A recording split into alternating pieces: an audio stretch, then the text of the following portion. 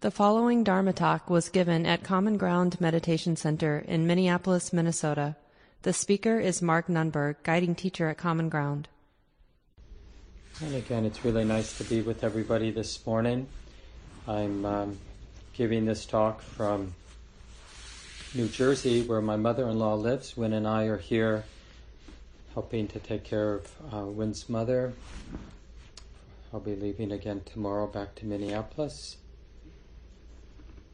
And the title of the talk discussion this morning is on setting good in motion. And it's such a powerful counterweight when things are difficult, when things are complex. There's this ordinary, in a way, unavoidable stress response. A lot of you have heard this. And we tend to freeze when things are overwhelming. We tend to get angry and frustrated and strike out. So fight and flight. We also tend to, there are other sort of responses, including the response to, this is a newer one, to run away. So we have flight and we have freeze and we have fight. But there's also this follow as a fourth sort of stress response where we're like looking for somebody to tell me what to do, or looking towards someone who seems to know what they're talking about, pretending at least to know what they're talking about. And we gravitate as a way to deal with the stress, the confusion, the uncertainty, the exposure in our lives. And then we get this teaching that I've been bringing up these last few weeks on karma, that intentional actions, including actions of thought, actions of speech, as well as those actions out in the world, they matter. And that chant we did, it's really about the ownership of action. And I've been also mentioning off and on how easily misunderstood the Buddhist teachings on karma. Because it can seem that, when we hear the teachings on karma, that somehow I own, like the fruit of my actions is my privilege. I have rights to my health, I have rights to my power, I have rights to my location in culture, the relative privilege, especially me personally as a white male, and an educated white male. A healthy, able-bodied white male. There's a lot of power and privilege just in that, and we can use the Buddhist teachings on karma to, in a sense, say that, I see what the Buddha's saying is I have this because I deserve it. But really the teaching on karma isn't that. It's how right now I'm relating to my relative privilege, or how I'm relating to my discomfort, or how I'm relating to the irritation I feel about this person, or how I'm relating to society, or how I'm relating to this and that matters, that plants seeds. Because there are many, many, many, many causes and conditions that make things the way that they are. It's all natural, but it's quite complex. So to somehow construct a personal idea of ownership, like I deserve the bad stuff that's happening to me, or I deserve the good stuff that's happening to me, that is not Buddhism. Or in Buddhism, in the Buddhist teachings, that would be considered not helpful, unwise, unskillful, to be projecting self on these circumstances, right? So karma is really a way, it really speaks, it's illuminating this moment-to-moment dynamic, this actual, real dynamic of being a human being, and how, as I mentioned the title of the talk, how to set good in motion. So given that we have this dynamic existence, right, how do we set something good in motion? How do we set well-being for myself and others? How do we set in motion healing for myself and others? It's not a question of like, do we deserve this moment of being a human being? We have this moment. It's already here. We have this body and mind. We have this life, this existence. And it's quite dynamic. And the Buddha illuminates, with the teachings that the relevant thing about this dynamic of being human is that it matters how I'm relating. Intention, motivation, the quality of my heart matters. And I can, in terms of how I'm relating, I can set in motion more harm for myself and others, or I can set in motion healing. And that pointing out, that instruction, is really the counterweight towards pessimism and helplessness and giving up. But it also helps us with this sense of, mastery or meritocracy or competence, where I should be able to control things. Like if I just got my act together, I should really be able to make things the way that I want them to be. Because karma, the teaching on karma, it both invites this full and wholehearted engagement, but it also helps us understand the limitations.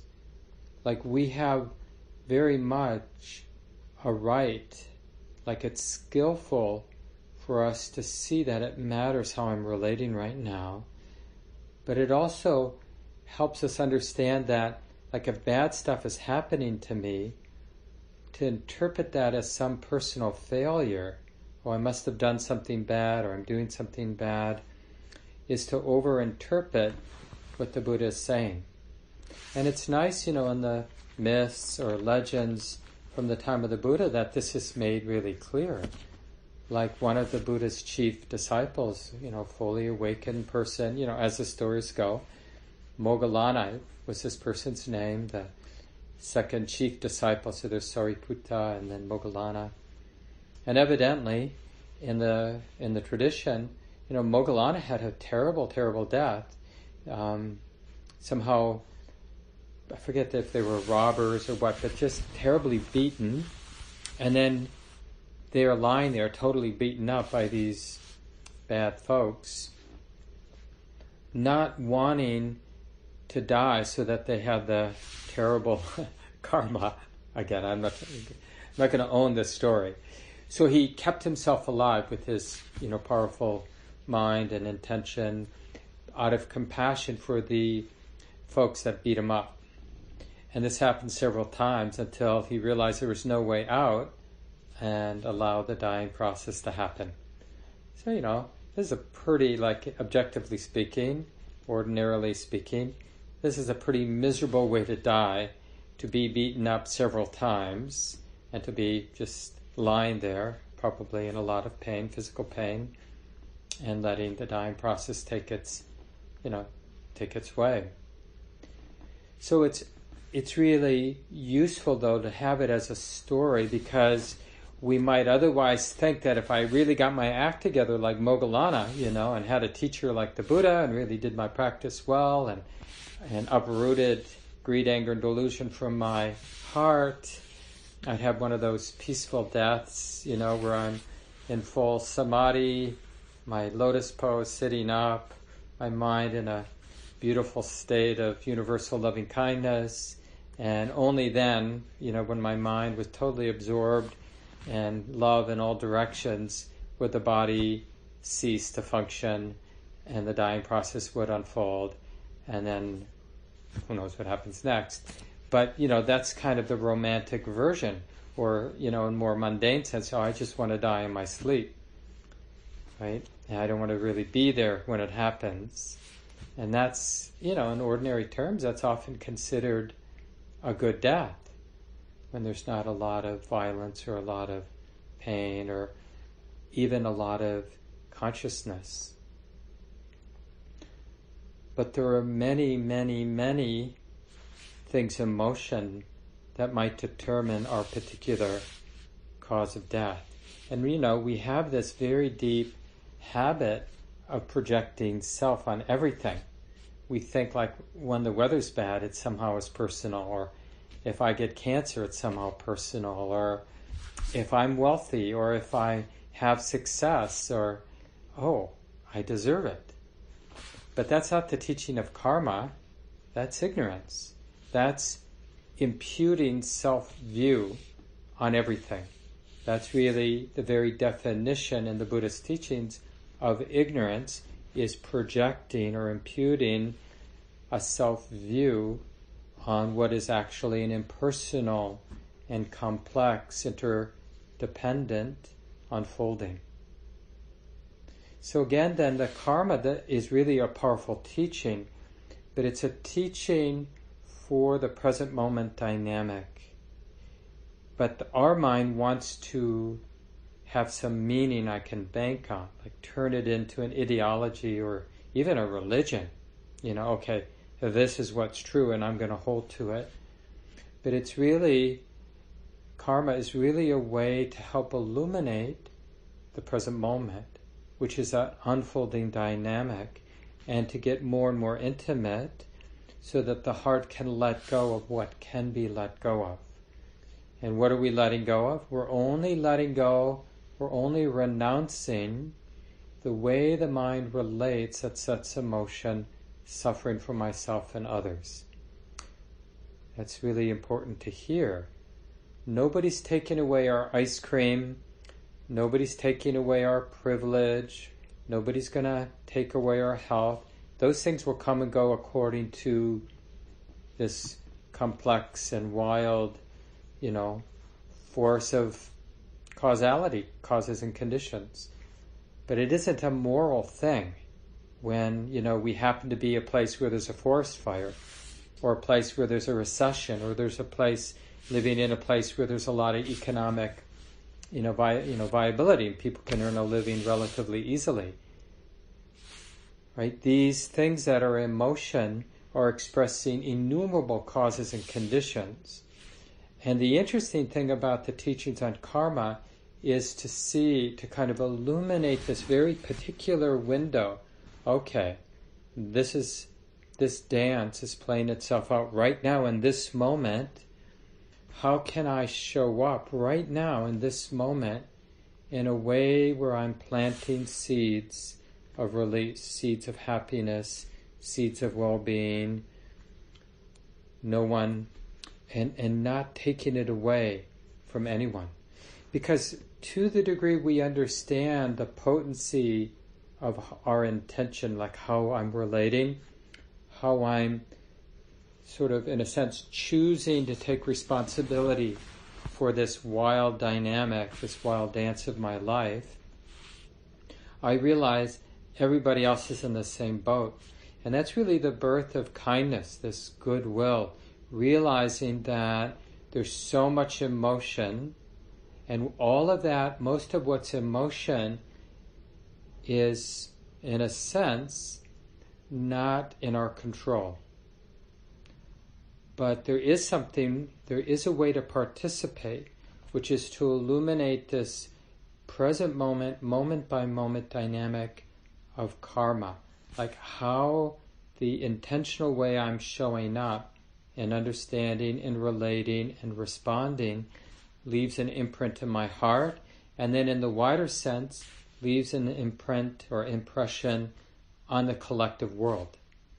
We're shaping the world moment by moment, just in the same way we're shaping our heart moment by moment. We're contributing, or we're, in a sense, stealing, like getting in the way of our happiness and the happiness of others. And so because we sense that with practice, we really want to start showing up. Okay, this matters. And that's why we value, a lot of times people misunderstand the importance of putting aside 10 minutes, 30 minutes, an hour every day to train the mind to be vibrantly clear, stable, and continuously present. But it's because we want to do this dance, our wild interactions with each other and earning our living and dealing with power struggles and trying to make the world a more just place, it matters how we're relating. It matters what we're in denial of and not paying attention to. All of that matters. So there's really no way we can sense the skillfulness or unskillfulness of our habits unless we have cultivated some stability of awareness. This is what really helps.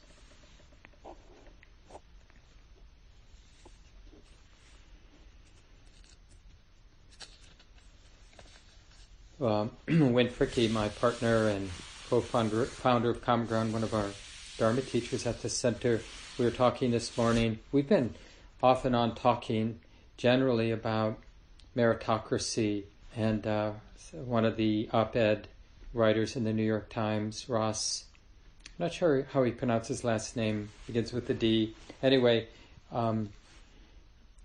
he wrote an article about white fragility and meritocracy, and I thought it was an interesting article for sure. But there's generally this sense of achievement. It's part of our culture. People might say it's like part of whiteness because our culture is dominated by what people call whiteness, this European and this sort of culture of domination. And it's not, we don't say that, like I'm always, feel like I have to explain myself when I use a word like whiteness or a phrase like white supremacy. It's not about shaming myself as a white person, although that may be my response when I hear that word or that phrase, but really helping to illuminate something that maybe I'm not seeing so well, right? And then one of the things we want to see about our cultural conditioning is like how it's related, because it gets internalized, what we get from our parents, what we get from our culture, it just becomes part of the way our psychology works and perceives and thinks and views things. It really gets ossified as our character. And then if we don't find a provocative way usually, to illuminate it, we're kind of destined just to live it out. And there isn't somebody immune from whiteness, so we might use that phrase, but it's not like recent immigrants or people who have been marginalized, like black people. Everybody gets infected or contaminated by our culture. I mean, in different ways, dependent, but we're all affected. We all have this incentive to illuminate it and name it and see how it's working here in my heart. And so one of these things that's getting mentioned more and more, and I find really valuable, is to even look at something that goes mostly unquestioned around meritocracy. Some belief that the way culture, the way society and the economy and other systems in our culture should operate is that we should assess people who are particularly skilled, and they should be given the resources and the privilege of running and having power, right? So that how we distribute responsibility and power should somehow be based on an assessment of who has the skills to carry that out. And it sounds kind of reasonable, and it is on some levels. It does make sense, that you want people who know what they're doing to be doing surgery on you. You don't want it to be like a random thing where you randomly select somebody, from the town to do your heart surgery. That doesn't seem to make a lot of sense. But there's some shadows to this, these ideas of meritocracy and competence. And it relates, I think, too, to how motivation works and how we understand karma, like intention. Because as long as we think that happiness comes from achievement and mastery and success, then you see we're in a world where everybody else is going to be thinking that same way. So with whatever good fortune or privilege that they have, they're going to be rallying whatever resources they have to achieve, to accomplish, to compete, to be better than you and me and others, right? And then that's what we're doing. And where does that lead, right? To this sort of cult of competence, cult of competition. And again, I'm not saying that there's an obvious alternative, but I do feel it's really important as people who are interested in uncovering the deeper roots of suffering and injustice, and also uncovering the deeper roots of freedom and justice and release and love, right? That we do this work at looking how our hearts have been infected. Because there's really no way we're going to set good in motion, plant the seeds for greater justice in our world and greater ease and love in our hearts without illuminating what makes us tick. And generally what we often see is like we're all kind of desperate for that recognition and the juice that we get from achievement and accomplishment and attainment and winning at competition, being seen, being recognized, having power. And then when we lose out in that rat race, then we want to give up on it. And then we tend, like our achievement orientation then gets oriented around knocking down the achievement, like belittling or, doubting or hating the people who are having success, wanting to get out. And the Buddha talks about this when he talks about the three kinds of craving, like craving for a nice experience, often just to distract herself from the pain in her life, like, I want a funny TV show, or I want more ice cream, or, whatever it might be. And the craving to become somebody, this is that, meritocracy, achievement, rat race. And then the third kind of craving is craving to be done with it all. I'm tired of chasing sense pleasures. There's very few things as unpleasant as looking for an interesting TV show or a movie, having already for so many days looked for an entertaining TV show or movie, and pretty sure you're not going to find something, every once in a while the entertainment industry throws us a bone and there's a relatively well-written, entertaining, not so unwholesome movie or TV show. But how often and how long does that last, one? And second, how many frustrating moments of searching and hoping is required to stumble upon one every once in a long while? And I'm painting, being a little bit funny in how I'm painting this picture, but I think most of you probably get the quiet desperation not so far beneath a lot of our sense pursuits.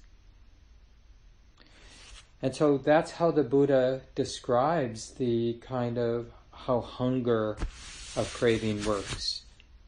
Hunger for sense experience that's pleasant, which sets up this often unacknowledged fear of pain, unpleasant experience. The hunger for achievement, and the hunger to be done with all of that hunger. Even that hunger to be done with all that hungering is as stressful as hungering to be on the achievement, the rat race, or the hunger to find another sense pleasure that's going to distract me from how stressful it is to need another interesting sense experience. So this is how we're kind of trapped in life. And then what's the alternative? Well, the alternative is to honestly acknowledge, because this is how we start getting real. And we do this, as the Buddha says very clearly, we do this in terms of analyzing in real time with awareness the external world, the outer world, as well as analyzing in this mindful way, this with the sensitivity of our heart, this internal world. Right? So we're observing these forces of craving for sense pleasure, craving for achievement, getting to the top of the heap, craving to give up, to not, like some kind of wanting to get out, wanting to tear it down. Not tear it down in a creative, productive way. I mean, because, that's just part of any sort of engagement where, when you're inspired to make things better, there's going to be, part of that will be the act of destruction, of letting something die or helping something die so something new can be reborn. What I'm talking about, this craving for non-becoming, as it's translated in the Buddhist tradition, this craving for non-becoming is really thinking that here I am with a life, with a mind and a body, but not wanting to be alive with a mind and body. Not wanting to really own the karma of being here. But here I am. So you see, it's a real disconnect, not acknowledging the reality. I do have a sensitive heart. I do have a body, as however it might function, right? And as long as this body and mind are working, the kind of yes to my life is what leads toward in the direction of well-being. Not hating my embodiment or not giving up on my embodiment, but acknowledging I have this embodiment. May not be the embodiment I want, the body I want, the life I want, the location I want, but it is the life that I have.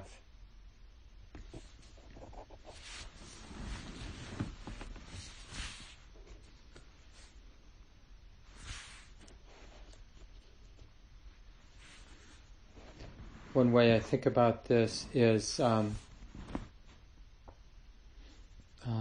think it's a powerful reflection for us. I bring this up at some frequency. If we were to run into a sincere younger adult and who really turned to us as a mentor, as somebody they sense has been paying attention in life, and they asked us, hey, what do you do with this thing called life? What am I supposed to do? What actually matters? What actually leads in the direction that's helpful for me and helpful for others? How do I actually authentically set good in motion? What would we say to that person? Even, presume now you have some time to be reflective. And the last thing you want to do is put out some platitude or some new agey thing you've read in a book, but you haven't really contemplated to see if it's actually true in your experience. But in terms of our actual lived experience, what helps set good in motion? And this is this distillation. It really is, the first part of wisdom is knowing that my life matters. There's something that can be done with this existence that's better than giving up, better than just pursuing one, however feeble I might be at it, pursuing some pleasant experience or avoiding unpleasant, and better than trying to get to the top of the heap and becoming somebody at the expense of somebody else, which is always how it works in this meritocratic system that we have. And it's not that achievement is bad. It's like choosing not to achieve is just achievement by your own sort of standard. Like, I'm too cool to want to, get through medical school, or I'm too cool to want to have to earn a lot of money. Well, that's your heap that you gotten to the top of. You're one of those cool people that doesn't need to be rich. How cool is that? And then within your circle, and you may be your only person in your circle, but then you get your status that you give yourself for having achieved what you think matters. So this, this way of becoming and non-becoming and endlessly thinking that some sense experience is going to make a difference in the end, is just a way of really learning our lesson in life. How can we set good, real healing, real justice, real well-being in motion for ourselves and for others? And don't feel like you have to put an answer to that question, because it's more about living the question. Well, let me see, because I got my heart, I have this sensitive heart, I have my life, my moment by moment existence. So let me just see, because setting good in motion, we should be able to directly, immediately sense what's being set in motion, because it's getting set in motion here, in the sense that this sensitive heart can sense it. My well-being, the well-being of those around me. Just like, does anybody have any doubt that when I set in motion a lot of internal pain, emotional pain, psychological conflict, moral conflict in my own heart and the world around me, does anybody claim that I'm not going to be sensitive, or we're not sensitive to the harm that we set in motion at times? Sure we are. We feel, if we're willing to be somewhat sensitive, if I've been really unskillful, I'll feel it. I'll feel it in my body. I'll feel it in my sensitive heart. I'll notice how my mind's been affected. I might sense it in the people around me, like they don't want to be with me. They don't trust me as much, right? That they're causing me harm as a way of dealing with their pain that I caused them. So if we can sense being unskillful, we can also sense being skillful. And this is, the whole point of saying this is that it really should be inspiring to us, that we're not just helpless, that it really matters. And it doesn't mean that our world will immediately turn around in terms of good fortune, or the weather, or the wealth, or people loving me. Because a lot of what's moving in our lives has causes that we're not going to be affecting. Right? And the way the Buddha talks about this is with a really powerful simile. I think if you search for the simile of the salt crystal, you might get the discourse, the sutta, where the Buddha's sharing this powerful simile. But what he's saying, it's this image that if you take a big block of salt, big salt crystal, and you put it in a little bit of water, like a pint of water, that pint of water is going to be really, really salty. Not really useful in terms of being able to drink it. But if you have Lake Superior, and you put that same salt crystal in Lake Superior, you're not going to notice the saltiness. And it's the same way in terms of understanding other aspects of causes and conditions, like bad weather, or people beating us up, or other terrible or beautiful things that might happen to us.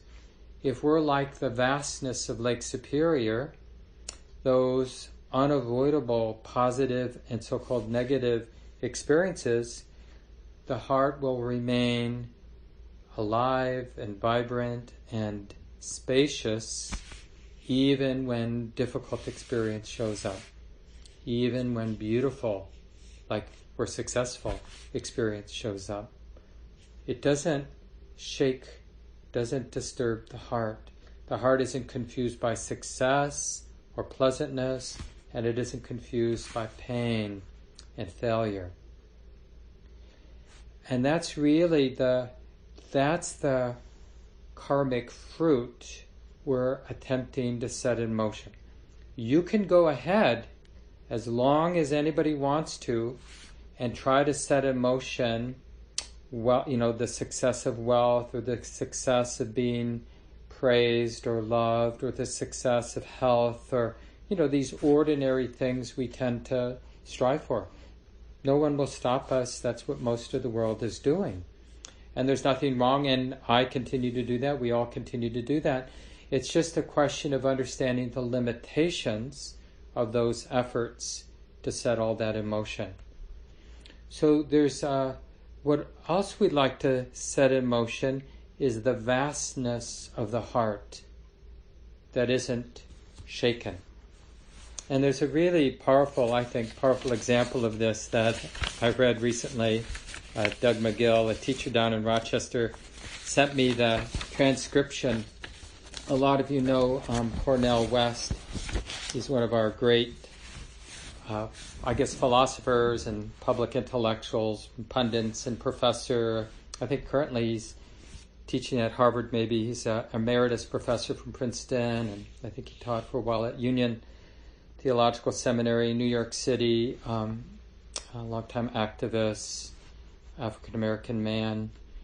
But he was being interviewed by Anderson Cooper from CNN after the memorial service for George Floyd, and just talking about how just the pain of that, what that murder of George Floyd represented. And then Cornel West is a real religious person. He just imbibes that sort of energy of love, I think, religious love or universal love.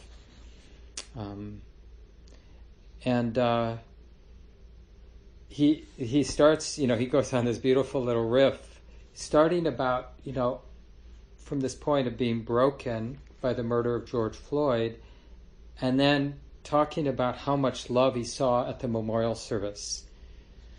And then I'll just read a little bit of what he said. This is a grand gift to the world, right from the bowels of the American Empire that has enslaved Jim Crow, Jane Crow, lynched them, yet we are still dishing out this love.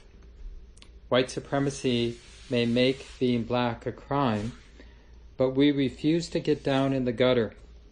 We're going to go down swinging like Ella Fitzgerald and Muhammad Ali in the name of love and justice. And Anderson Cooper started to tear up, and then he went on and said, "We cry because we care, my brother. We are concerned. We cry because we aren't numb on the inside. We don't have a chillness of soul." And I think in Buddhist terms, that chillness of soul would be resorting to ways of being that in our heart we know don't work, like the endless pursuit of pleasant sense experience, or the endless pursuit of getting to the top of the heap, trying to become, whatever we're trying to become, or the endless pursuit of trying to get out of this. We don't have that chillness of soul. We cry because we connect. But then we must have a vision that includes all of us. We must have an analysis of power that's honest. So I really like this because I think it really aligns with the Dharma. Like, we actually have to see things realistically, deeply, clearly, with great breadth, as they are. We have to see clearly. He goes on, he says, we always need to connect police power and street crimes with White House power and Wall Street crimes. We need to honestly analyze power in terms of greed, especially at the top. And then the greed in us, the gangster in us. Because we are all wrestling with this day to day, and that's why we need each other. Courage and fortitude are what's necessary. They are the backbone. And this is the patience. Like, we don't like this moment-to-moment analysis of power. I think that's what we were talking about today in terms of understanding karma in the intimacy of the present moment. Okay, this is how it is. This is how the heart's relating, and this is what I sense is getting set in motion. I'm causing harm to myself and others. I'm setting in motion peace for myself and others. Right? This sort of courage and fortitude. And then the last statement here from Cornel West. We don't need lukewarm folk. We don't need summer soldiers. We need all-season love warriors. I love that. We need all-season love warriors. And the power for that really comes out of the confidence of that kind of all-season love warriors. It really comes out of the confidence that arises in our heart when we see the way it is. When we see karma, like, oh, when I relate with this love, it's healing for myself and others. When I relate with hate, it's killing me and it's killing others. When I close my heart, there are consequences to me and others. When I let the heart open, however scary that is, even if it's just a little, it's in the direction of healing. And this creativity, I'll just give an example of this. I had this great conversation with James Perez, one of the early teachers at Spirit Rock and just one of the longtime Dharma teachers in our community, wonderful activist too, besides being a Dharma teacher.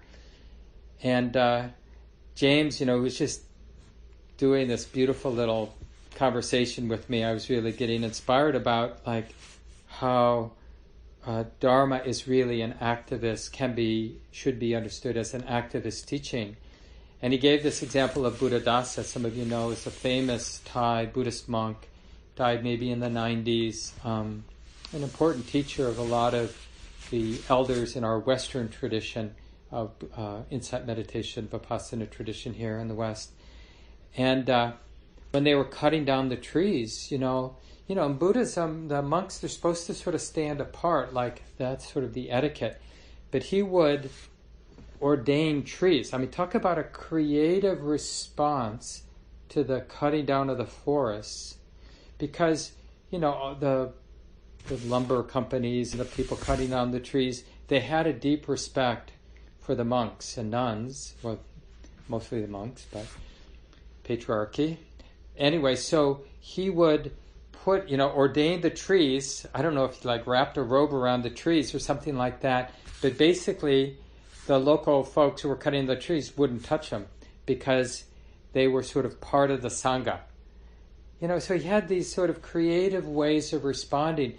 And I think those creative ways of love and healing, they can be quite fierce and strong and clever, but most importantly, functional and in the direction of healing.